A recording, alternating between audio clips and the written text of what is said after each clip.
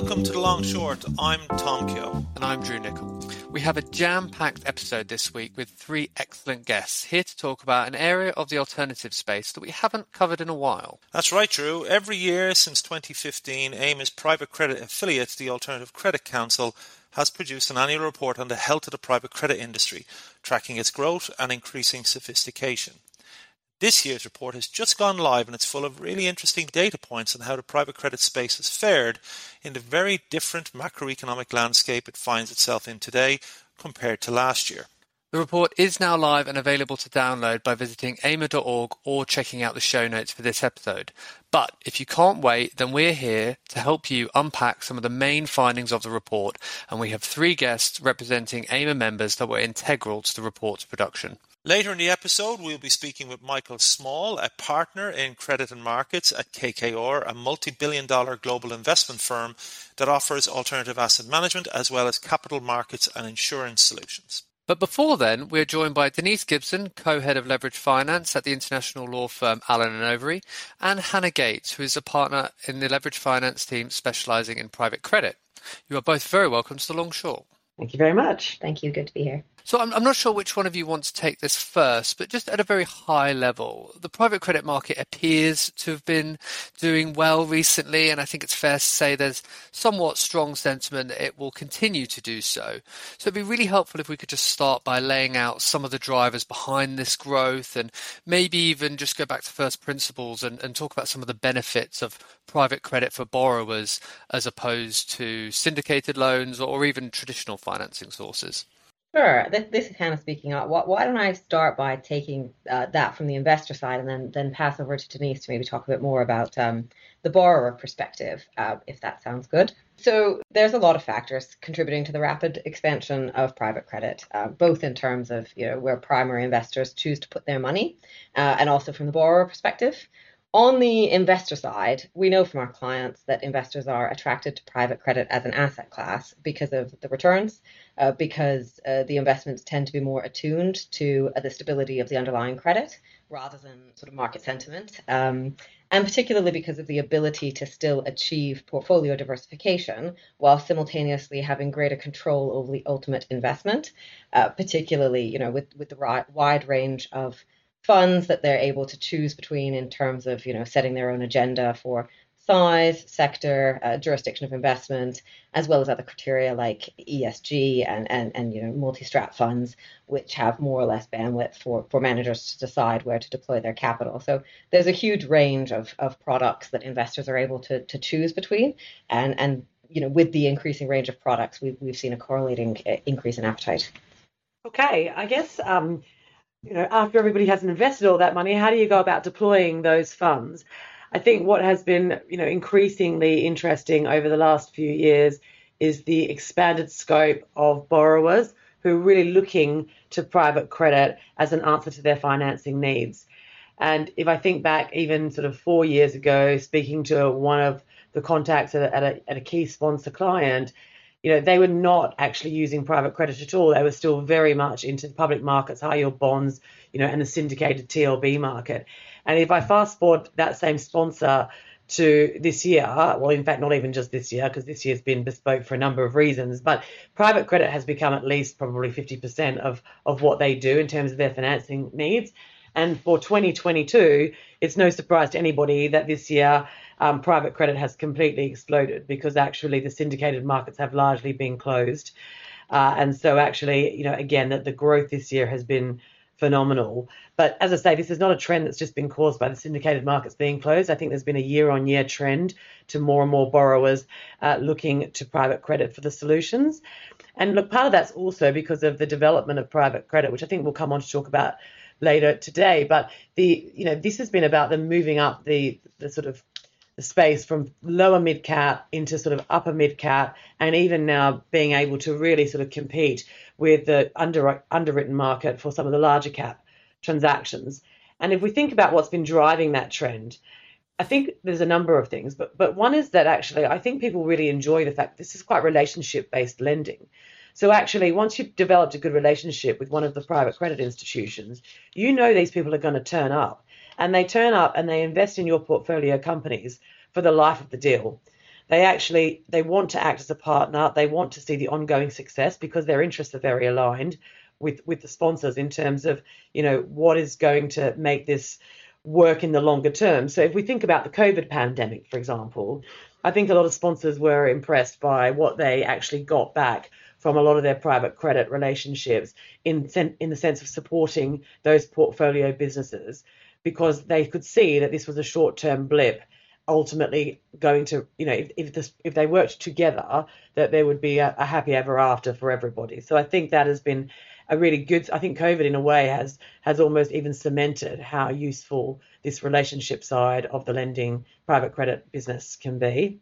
Yeah, I absolutely agree with that. And I think, one thing we saw in particular was that some sponsors who maybe had a historic aversion to private credit because they were worried that the tighter terms and the consequential ability to trip those up during a crisis would cause real issues for their business. But what they saw instead was that those terms are tighter, so the private credit has a seat at the table and behaves as a partner, as Denise was saying.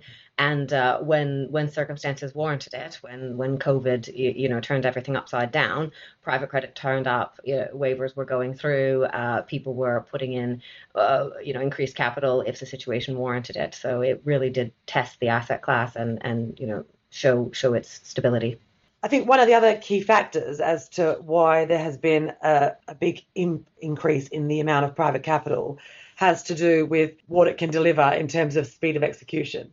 And when you look around a lot of the cap markets, professionals that sit in private equity firms, a lot of them come from an investment banking background.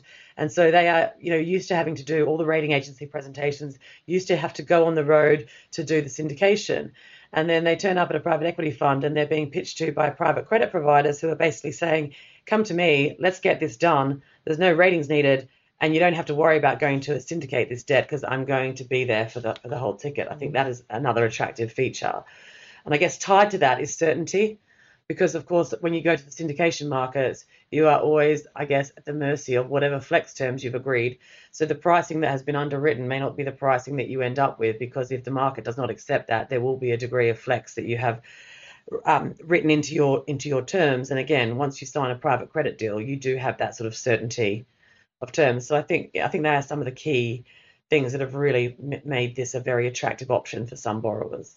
And again, to reinforce that point, through COVID, we saw borrowers, sponsor-backed borrowers and otherwise, who already had relationships with private debt funds, able to capitalize really well on market opportunities through COVID, because they could move very quickly with their investors and they could quickly get more debt in if they saw an opportunity to either do an add-on or to expand their business, or equally if they were finding themselves in a sort of short-term liquidity crisis, because once you've got that relationship with private debt, they already know your business. They can move very quickly through their IC.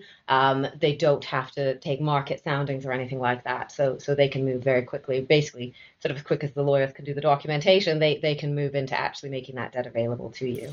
So if I could jump in and just ask about, just to take you up on one of the points that you made, Denise, which is on the stage regarding private credit markets development. So where would you gauge that stage? Where are we at in terms of the private credit market development? And then my question is two parts then. Are we still then in the education phase then for both investors into private credit funds and their potential borrowers?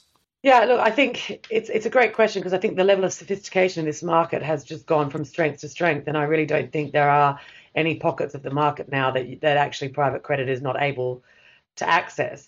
But I do think that there is still some road to run, and there are still sort of development areas. Maybe, Hannah, you want to pick that up in the first instance to talk about that from the more sort of investor perspective. Sure. I mean, I think it's fairly well recognized that we sort of tend to follow step in step the US market, where there's a bit more maturity in the private debt class.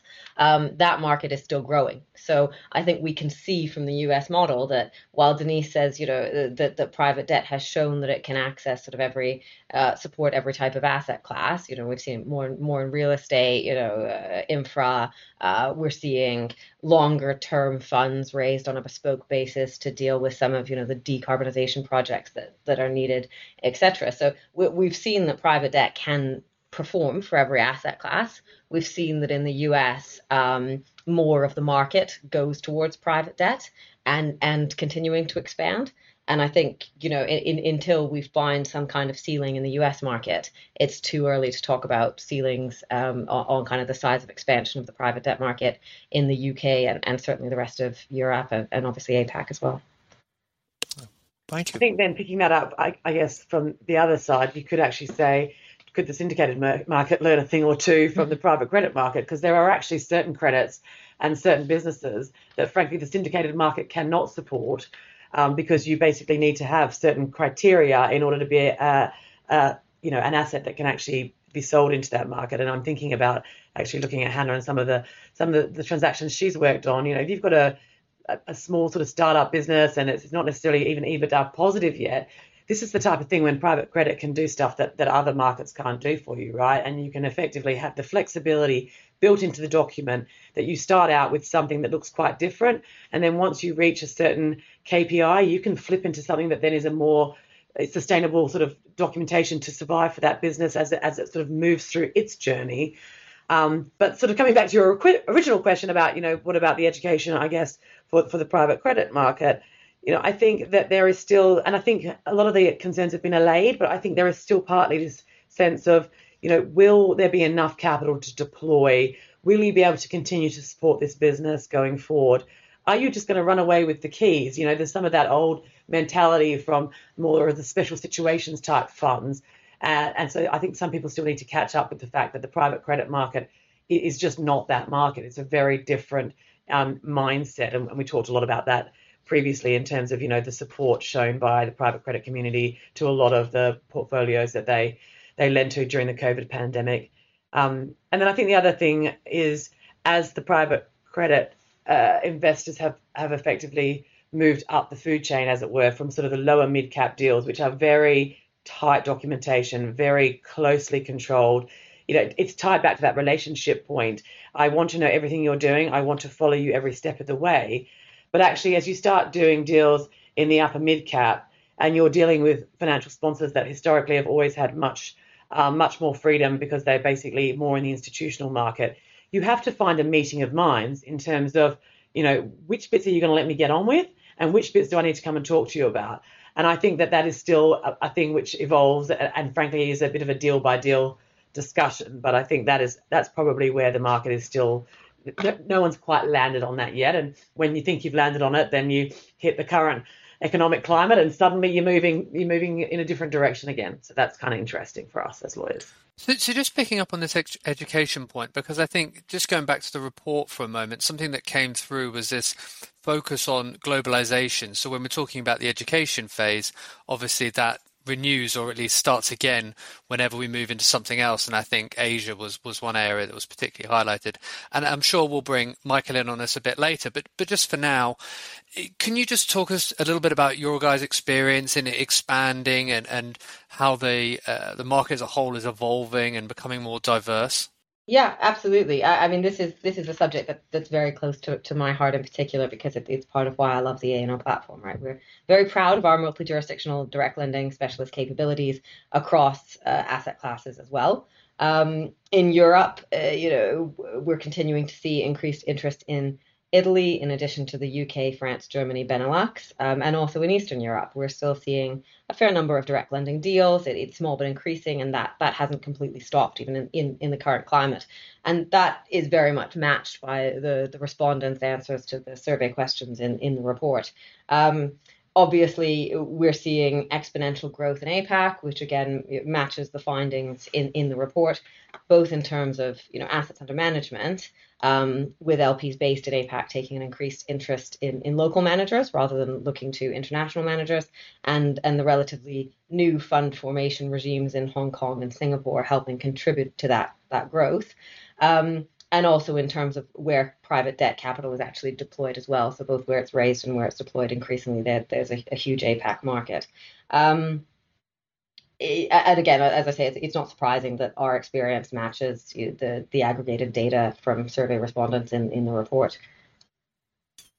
The report has some interesting data on the evolving use of covenants within the various deal frameworks that are arranged between borrower and lender. Could you explain to our listeners who are maybe not that au fait with this area as to what a covenant is, and also your thoughts on how this feature is being utilized in the private credit market as opposed to public and broadly syndicated credit markets? Okay, why don't I kick off with that one to sort of talk about like what is a covenant and maybe talk about how that evolves or how that has evolved, the use of that's evolved in the public space, because I think Anna can then take that and talk about it, how that they've used that in the private market. But to start sort of with the basics, a covenant, I mean, we're talking about a financial covenant here. We're talking about something that gets tested quarterly, so it's called a maintenance covenant. And the real idea of this, it's a proxy for the health of the business. Is my business performing? And actually, the most common one you see in the LBO world is a leverage covenant, unsurprisingly. So that's basically measuring the company's debt to the company's EBITDA. And there are other covenants that you see. You can see liquidity covenants. You could see a fixed charge cover covenant, some sort of interest cover covenant. So there's lots of different types of covenants, minimum EBITDA. But I think for the most part, when people are looking at covenant trends, they're really focused on this leveraged covenant. And it's always a very topical debate. Like, what is the headroom against the model? What is the headroom against the base case? If you set that too tight, you could have borrowers really becoming subject to scrutiny over a hair trigger. If you set that too wide, query why you bother having it at all, because it's really there to act as an early warning sign as we move into sort of distress. And I was having a discussion with someone yesterday about the fact that as the syndicated market moved to Cov Light, so let's just pick up on Cov Light. Cov Light is where you don't actually have a maintenance financial covenant. You're not testing every quarter. You effectively only have to test on your working capital facility, not your institutional line, and you only do that if that working capital line is drawn to, say, 40% on one day in the quarter, which happens to coincide with the testing date. So you can end up in a situation where you're never really having that ongoing health test. And it begs the question about what we're going to see as we sort of have this macroeconomic climate now when everyone's expecting restructuring to become bigger, but it's a lot slower than people are expecting. And one could argue it's because there isn't, that sort of ongoing health check. But in any event, I think that, if you look at the high yield market, for example, they don't have any maintenance covenants at all. It's a very incurrence-based, just come and test a ratio if you want to do something. So, we saw a lot in the syndicated market, in the high yield market, that things moved into this incurrence phase rather than having, an ongoing quarterly, let's just have a sense check here about the health of this business, which I guess maybe, Hannah, you want to take over? And to Denise's point there, that, it very much is tied to the different nature of the investing across those different products. So high yield bonds sort of conceptually were intended to be products where investors hold small amounts of the debt. So they're diversifying by way of holding a small ticket across a large number of companies and not really paying the same amount of attention to the companies that they hold debt in because their ticket is so small. So they're instead really looking at the markets they're investing in on an aggregated basis, assuming a kind of intelligently set level of defaults and having kind of appetite to accept those defaults, and therefore they're not really investing the time in getting to know the credits that they're holding debt in.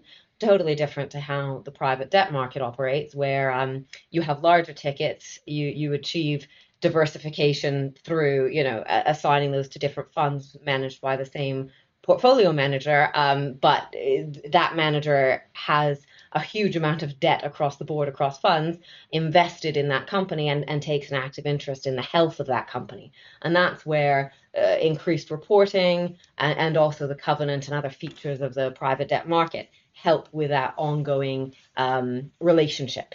So, when the market was flush with liquidity, and particularly in the upper part of the private debt market, where investments are in larger EBITDA companies and perhaps on a clubbed basis with other private debt providers, so they're getting some small step closer towards the kind of analysis that you'd make in the high yield market. In those conditions, we do see deals in the private debt space without a covenant, or that are done on a cov-lite basis, for those strong credits in the sort of larger EBITDA space. It's not all direct lenders that can do that. There's sort of a cohort of them that are able to do uncovenanted deals. And in the report, the data shows that somewhere around 43%, I think, if I'm reading the bar chart correctly, of respondents saw more financial covenant protection over the last year than previously, which is understandable given the events of the last year. So it's a market that is perhaps more responsive in terms of using covenants as a tool to reflect views of the kind of macroeconomic conditions. I think, and the other thing to notice on that is it's one thing to have a covenant, but it's also the increased focus from these private capital providers about what that covenant looks like. So that comes back into talking about headroom that you should be setting, and also what sort of EBITDA adjustments are you going to allow, because there is typically a degree of being able to inflate your EBITDA with what you're expecting to happen, what you've committed to do. And I think the private credit community is very good at basically looking at that and figuring out what makes sense in terms of what are allowable adjustments. So turning to the mandatory ESG question then, because it is something that runs through the report, and yes, I encourage listeners to pick up on that, but I just want to put it to you in a little bit more of a broader sense first. What have we learned about the application of ESG principles in the private credit space over the years? And obviously we've had a few major events come out that may have influenced that application somewhat. Hannah, can I put that to you first? Because last time we were chatting, you brought up this really interesting example of anti-embarrassment clauses. So I don't want to lead you too much, but if you could weave that in, that would be really interesting. Yeah, absolutely. I think, ESG has evolved somewhat differently in the syndicated markets versus the private debt markets. Reason being, same basis as the other points we've discussed, where the private debt market just has more of a kind of closer ongoing relationship with the companies that they invest in. So they can take a more tailored approach to ESG, which really rewards good behavior across the board and avoids any kind of greenwashing or sort of standardized KPIs that might not be appropriate.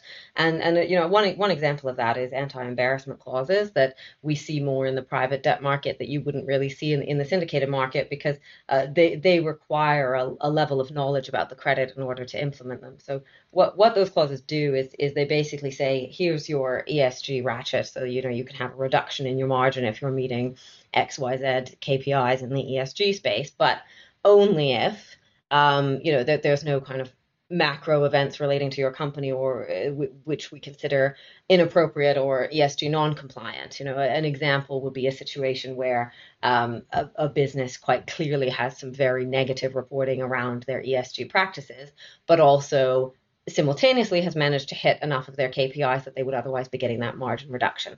In that situation, when you have knowledge of that and when you have that kind of close relationship, to give them an ESG discount on their margin is not appropriate, right? And that's the kind of closer monitoring that private debt is capable of doing, which really allows investors confidence that when they invest in ESG related private debt assets, that they are much more closely attuned to appropriate ESG criteria.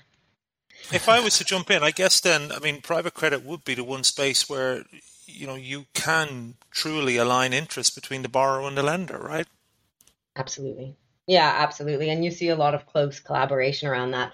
Not to kind of steal your plug if you were about to mention it, but obviously, the ACC has done a lot recently on this ESG integrated disclosure project, right? Which is really exciting in terms of coming up with some standardized reporting, which is really going to help both borrowers and investors focus on what matters in the ESG space. So I think that's really exciting. If we do ever hear a complaint around ESG, it's mostly to do with just the volume of checklists that you get from different lenders, etc. So interests are aligned in terms of the outcome expected around ESG, but maybe not aligned in terms of the amount of churn of paper of responding to each lender's separate checklist. So I'm sure you're excited about it because you built it, but we as players in the market are very excited to see how your ESG integrated disclosure project. No, indeed, and there has been a very healthy take up already since we launched this template last month. So we continue to watch that with great interest. In terms of a final question then to you both, is there anything that surprised you or stood out to you from the findings of Financial Economy Report? Anyone who want to take that? I mean, the good news, I guess, and Hannah and I were talking about this earlier, and the report is just a really great tool for, I think, consolidating and reinforcing the trends that we've been seeing in the market. And that was good news to us because it means, we seem to have got that right. So that was encouraging. I think one thing that stood out to both of us actually was, it seems obvious, but it probably is not something we've given a lot of thought to before, is how many of the respondents say that they'd like to do more non-sponsored lending. And even throughout this discussion, we've talked a lot about the borrowers, but really usually by reference to, sponsor portfolio companies. So I think it will be, interesting to see how that response translates into actually getting that penetration into the non-sponsor market. And I guess the other thing that we've been talking a lot about is, how does the private credit market and the syndicated market, what does the future look like for them sitting alongside each other? Because there has been, even, before the macro events this year that have resulted in the syndicated market being largely closed, there has been a growing competition for similar assets between these two markets. And I think people are looking at that and wondering what it's going to look like going forward. And I mean, if I had my crystal ball, my guess is, there will always be, for as long as I will be around, a very important need for the syndicated market as well. If you think about record volumes of 21, it's just difficult for me to see how the private credit market is going to be able to, in the medium term, absorb that, ignoring for a moment whether they've got the capital to do it. Just from a resourcing perspective, like how many ICs can you go through in any 1 week? So as the M&A sort of volumes return and sort of there is more certainty around how to price risk in the underwritten market, my best guess is that we will come back to something that looks probably a bit more like 21 than 22, when 22 has been 100% pretty much private credit. I think there will be a space for both. But Hannah, what's your crystal ball? No, I totally agree. I mean, there's always going to be investors with an appetite for diversification through very small holdings in a very large amount of debt across different companies. And there will always be investors that are more interested in knowing that their investment is more researched and more regularly monitored on a kind of partnership basis. So you're always going to have that range of investors looking for protection in different ways. And while you've got that, there's always going to be a place for both the syndicated market and also the private debt market. Another really interesting topic in the report is obviously around interest rates, which is hugely topical right now. The private debt product is largely interest rate linked, so floating rate, which obviously is a very good thing as long as the borrower is able to continue to sustain servicing of that debt. And what I found really interesting in reading through the report is that a large number of respondents have actually already modeled in increased interest rates for some time now and been expecting those to go up. So that provided me with a lot of confidence thinking about our sort of portfolio of deals that we have acted as lawyers on in terms of their ability to sustain increased higher levels of interest. And you can read more about the private credit industry and the health of the industry, including emerging themes that we found in the 2022 Financing the Economy report on the AMA website at ama.org and on the Allen and Overy website. So all that is left of us then is to thank both Denise and Hannah for taking your time to speak to us on the long short, and to all your colleagues for providing support and putting together this very timely report. So thank you all. Thanks for having us. Our pleasure. This winter marks the return of AIMA and the ACC's Private Credit Investor Forum, taking place on January 30th at the Fontainebleau Hotel in sunny Miami. This one-day event, which takes place in partnership with the iConnections Global Alts Conference, will kick off with small group sessions over brunch, followed by insightful panels and expanded networking opportunities. LPs, GPs, and industry specialists from all over the globe will come together to discuss the key trends shaping allocator sentiment and the evolution of the asset class. Join us to share in the discussion, get business done, and support the growth of the private credit industry. Sponsorship opportunities are available, so please check in on our website for a complete agenda. Come be a part of Florida's annual Alternative Investment Week.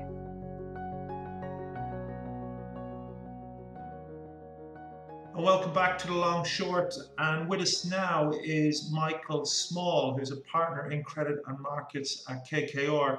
Of course, KKR, a contributor to this year's Financing the Economy report. Michael, you're very welcome. Great.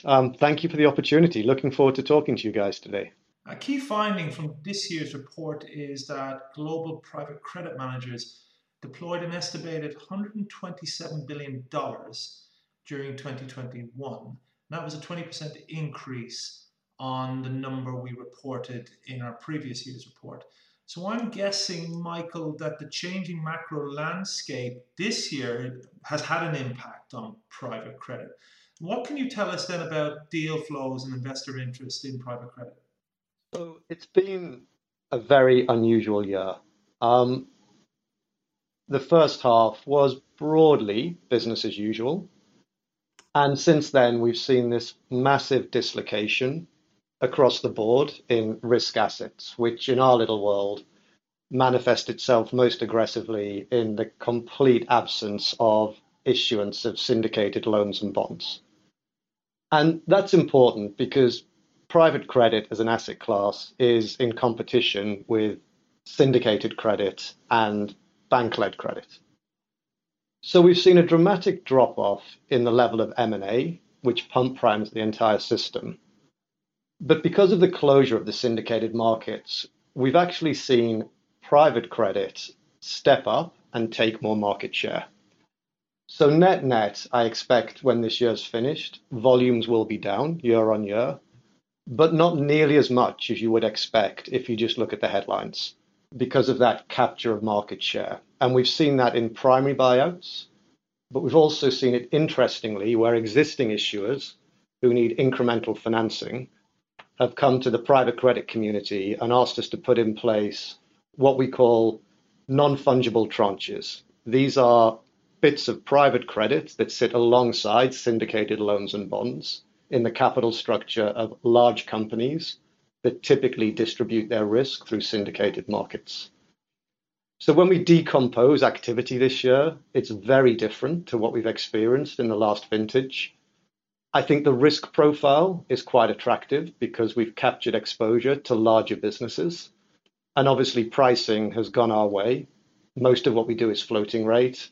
Base rates are significantly higher, and we've actually seen spreads widen a little bit as well. As it relates to the question around investor interest, I mean, it's very nuanced. The denominator effect has been well publicized and well spoken about. That's led to a dramatic slowdown in the rate of fixed capital formation. To some extent, that slowdown has improved how attractive the market is, just with simple supply and demand microeconomics. We're all very focused on 2023. I think everyone, whether you're a high net worth individual, whether you sit in a pension plan, an insurance company, or a sovereign wealth fund, is reassessing how they want to allocate capital across various asset classes as we transition into this brave new world. And I really don't think until we get into the body of 2023, we're going to have high conviction as to what the landscape really looks like. And Michael, just for some of our listeners who may not be aware of that term, which is referenced in the report, the denominator effect, what do we mean by that? So private credit's grown exponentially, largely because institutional investors haven't been able to generate the yield they need from traditional products like government bonds and investment grade loans and bonds. So they've been allocating to alternative assets, and private credit is a big part of the alternative asset industry. Many institutions have guidelines as to the maximum percentage of their portfolio that can be in alternatives at any point in time. And let's say for the purposes of this, hypothetically, it's 10%. Many of them were nudging up towards that 10%. Maybe 8 or 9% of their plan was allocated to alternative investments.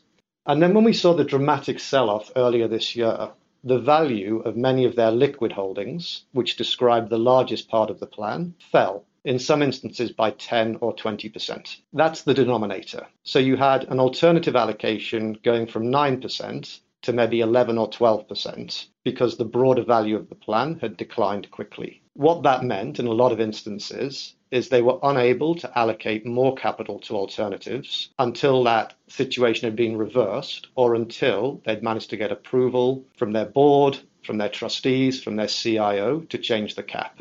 And that's not something that happens quickly. And it's one of those things I think is getting debated at the moment as people look to 2023 and how they want to construct their portfolios in this, high inflationary, high interest rate environment. Yeah, very helpful. Thank you. And the report poses the question of whether there is still an illiquidity premium in the private credit market. And that's something that I think runs through a lot of the data and the answers that we got, which is I found particularly interesting.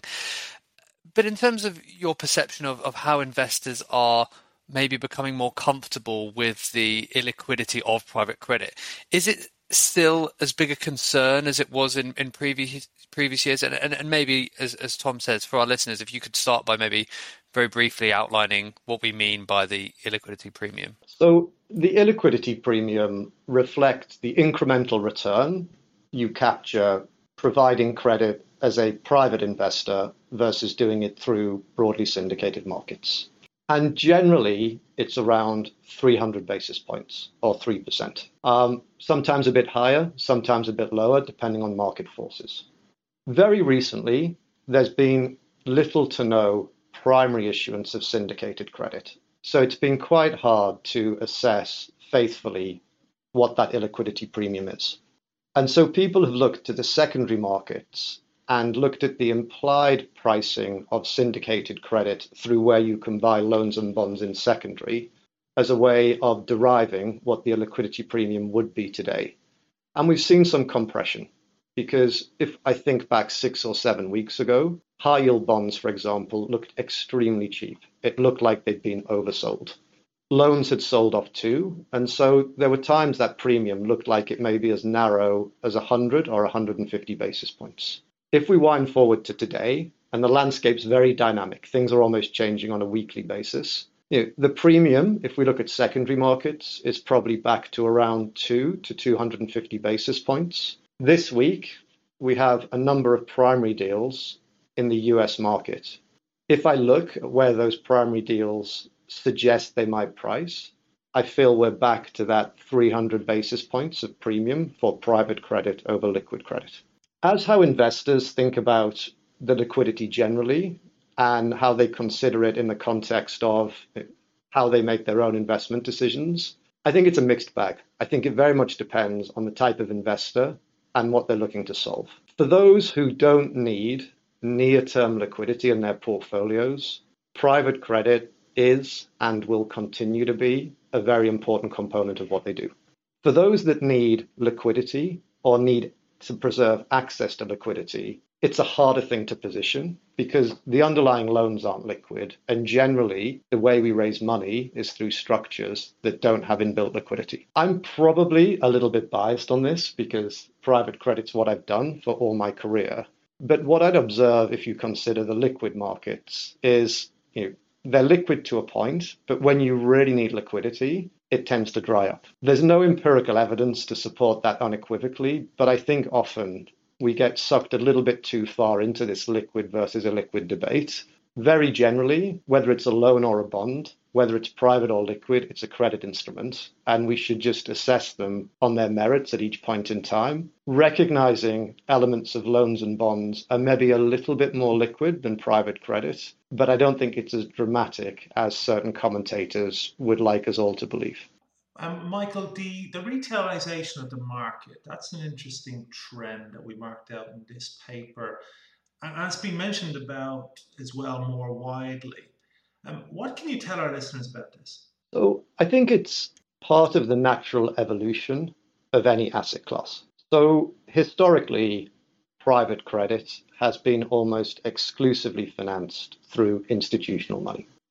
If we actually look at where capital sits globally, big portions of it aren't within institutions. They sit within commercial banks or, for example, in the personal pension plans of individuals. And it doesn't need to be a high net worth individual, just people generally. So most people in this industry are commercially minded. Most of us are running businesses where there is a premium on growth. And so when we consider what we want our industry and our firms to look like on a 5 or 10 or 15-year basis, finding some way of accessing that non-institutional money has to be a good thing for the long-term health of the industry because it broadens the scope of capital that we can have access to invest and also diversifies our own capital bases, which is a good thing if you just think in the long term about liquidity and risk. Now, it's a very different proposition to raising money from a very large multinational insurance company or sovereign wealth fund. And so credibly, I think as an industry, we are treading cautiously and thoughtfully about how we do this. I don't think it's a sprint. I think it's a marathon. But I think in the long run, it's something that is healthy and inevitable. And something else that jumped out at me that I'm really keen to put to you is this idea around the globalization of private credit. Because when I was in Singapore earlier this year for our APAC forum, private credit came up far more than I expected it to as a growing trend for the region. And and it's come up here in our reports. So what can you tell us about that? And specifically, how is your business done when it comes to exploring new markets and strategies? I mean, the globalization trend to me, again, is just natural. I mean, private credit is not specific to Europe or North America. It's just a different way of extending credit to either a corporate or a pool of assets. And we all forget, people have been lending money for centuries, if not millennia. And we tend to love to sort of label things and silo things and overcomplicate it. If we look at Asia today, there is a large amount of uninvested private equity dry powder and a lot of private capital looking to purchase good quality businesses. The banking market in Asia is not super deep, neither is the syndicated loan and bond market. So in order for those prospective buyers to satisfy their desires to go and buy these great companies, they're going to need financing. And it's likely in a lot of instances, the local bank market or bond market doesn't give them quite what they need, which is a great opportunity for private credit. And I think that's why you're picking up a lot of discussion around it. And that's why there's a lot of firms like mine spending a lot of time building a foundation there, because there are elements of Asia, to me, feel quite similar to Europe maybe 20 years ago and perhaps North America 30 years ago, where you could see there was a very interesting opportunity to provide financing to companies in a way that wasn't necessarily and totally through the commercial banking market. And I think in a very long period of time, I'm talking multiple decades, the distinctions we observe today in private credit between North America, Europe, and latterly Asia will become less and less obvious, and it'll become a bit more homogenous in terms of product. The way one deploys, obviously, will always reflect local nuances, the legal code, cultural customs. But generally, what we need to accept is it's lending money. It's not rocket science. Michael, what do we know about the changing demographic of borrowers that are accessing private credit now? So I think the most obvious and powerful part of that, which is highly correlated to the growth of the private credit industry, is the size of borrowers. As each year goes by, I think the average EBITDA of borrowers within private lenders' portfolios is going up. And that can only be a good thing. Generally, large mature companies tend to be more stable than small growing companies. And stability is a very important part of being a lender through the cycle. And I think as an industry, as we've captured more capital, it's allowed us to do that and be a credible financing source for companies with 100, 200, or even more million euros of EBITDA. So these are large businesses, either national champions or multinational platforms. I don't think that trend can continue ad infinitum, because at some point you can't have private credit doing the exact same thing as syndicated credit. But I still think there's an incredibly long runway until we even get close to that challenge. Now, in the report, if I may, you were quoted as saying that if M&A, merger and acquisition activity picks up, which is our base case, we could see a really interesting vintage for private lenders, as there will be less heat in the syndicated debt markets. New deals will then have lower leverage, higher coverage ratios, and improved pricing and documentation. And we believe this will be the case for both senior and particularly junior private debt. Can you elaborate on this? With pleasure. As we transition into the next cycle, people are going to place a premium, I think, on buying high quality, resilient companies. And I think correctly, the value at which they can purchase those companies is going to stay high. Many buyers will want financing. Very recently, for big companies, the most obvious and cheapest way to finance was to get a rating and issue a syndicated loan or bond. And so as a private credit community, we're always competing with that in terms of what's the next best option of the borrower. Next year, senior syndicated leverage is going to be lower than it's been in the past for two reasons. One is objective, and that's with interest rates being higher, to solve for the same coverage ratio, you would put less debt on the business. Secondly, there is going to be less excess liquidity in the system. So at the margin, there is going to be less money flowing into loan and bond funds, which is going to mean investment banks are less inclined to do something aggressive in terms of the capital structures they underwrite. That will make private credit more competitive than it has been historically for some of these larger companies I was referring to earlier. So I think the opportunity set will be wider, leverage levels will be lower, pricing is attractive, both relative and absolute, when we factor in base rates and spreads. And I think that's going to be true for both senior private credit, but also junior private credit. And the one imponderable in it all is, when will the M&A machine start up again? I don't have a crystal ball, but I would venture a guess it's going to be some point in 2023. So I do want to come back to give you an opportunity to get your crystal ball out. But before we do, we've obviously been guiding you until now on what really stood out to us in the report. But is there anything that stood out to you or was particularly interesting? Yes, I mean, the thing that I found most illuminating was the skew to a number of your respondents towards the UK and also smaller companies. I think a lot of the information, understandably, is being captured looking in the rearview mirror, because people are responding in the context of what they've done rather than what they expect to do. But I think on a go-forward basis, just given macro fundamentals and also, general fear aversion, given we are going into a recession, I think we'll see managers skew a little bit away from the UK and try and skew to larger companies, a sort of flight to quality, if it were, in terms of size of company, sector, and their defensibility, given the headwinds they're facing. So it's going to be very interesting for me and your other respondents and readers to look at the report in 12 or 24 months' time, and let's see how things have evolved and whether we've done a good job as an industry of adapting. It's sort of our Darwinian moment, I think. There's a lot of upside to capture, but also for those that perhaps are a little bit slow to adapt or perhaps can't, I think there's going to be some tough times ahead. So finally then, returning to that billion-dollar question that I think we've alluded to in a couple of different ways so far, private credit seems to be performing well this year. As you say, there's always a little bit of lag on that, but I do have to put it to you directly. Do you predict this to continue? Is there anything you want to add further to that idea around different aspects of direct lending? And maybe is there any regional nuances to this question? Look, I don't think we're facing any existential risks in terms of performance. I think generally the industry is populated with smart people who are experienced, that understand credit fundamentals. The environment we're in, none of us saw coming, or if we did, we didn't expect it to happen quite so precipitously and aggressively. And at a macro level, we're seeing things I've certainly never seen in the last 25 years. And we're going to see an awful lot of stress on the gross margins of companies because they've got the twin towers of increasing costs and, in some extent, declining demand at the same time.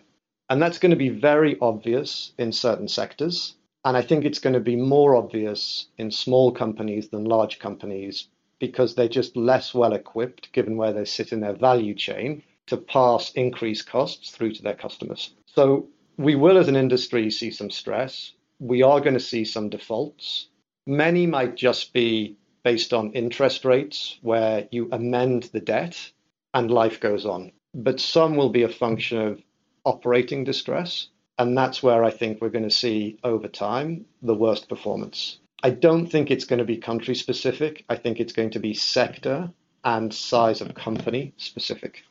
That's interesting, and I'm glad you brought up this issue, this dynamic of sort of rising interest rates, in some senses being good for the sector, but obviously bringing with it the risk of defaults. And it's interesting you saying it's more sector than regional, and I guess that may well be the focus of next year's report.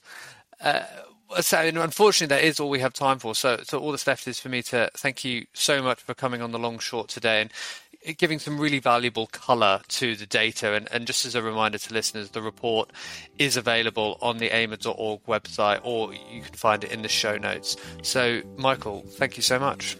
It's been a pleasure. Goodbye. The Long Short was brought to you by AIMA, the Alternative Investment Management Association, the global representative for the alternative investment industry.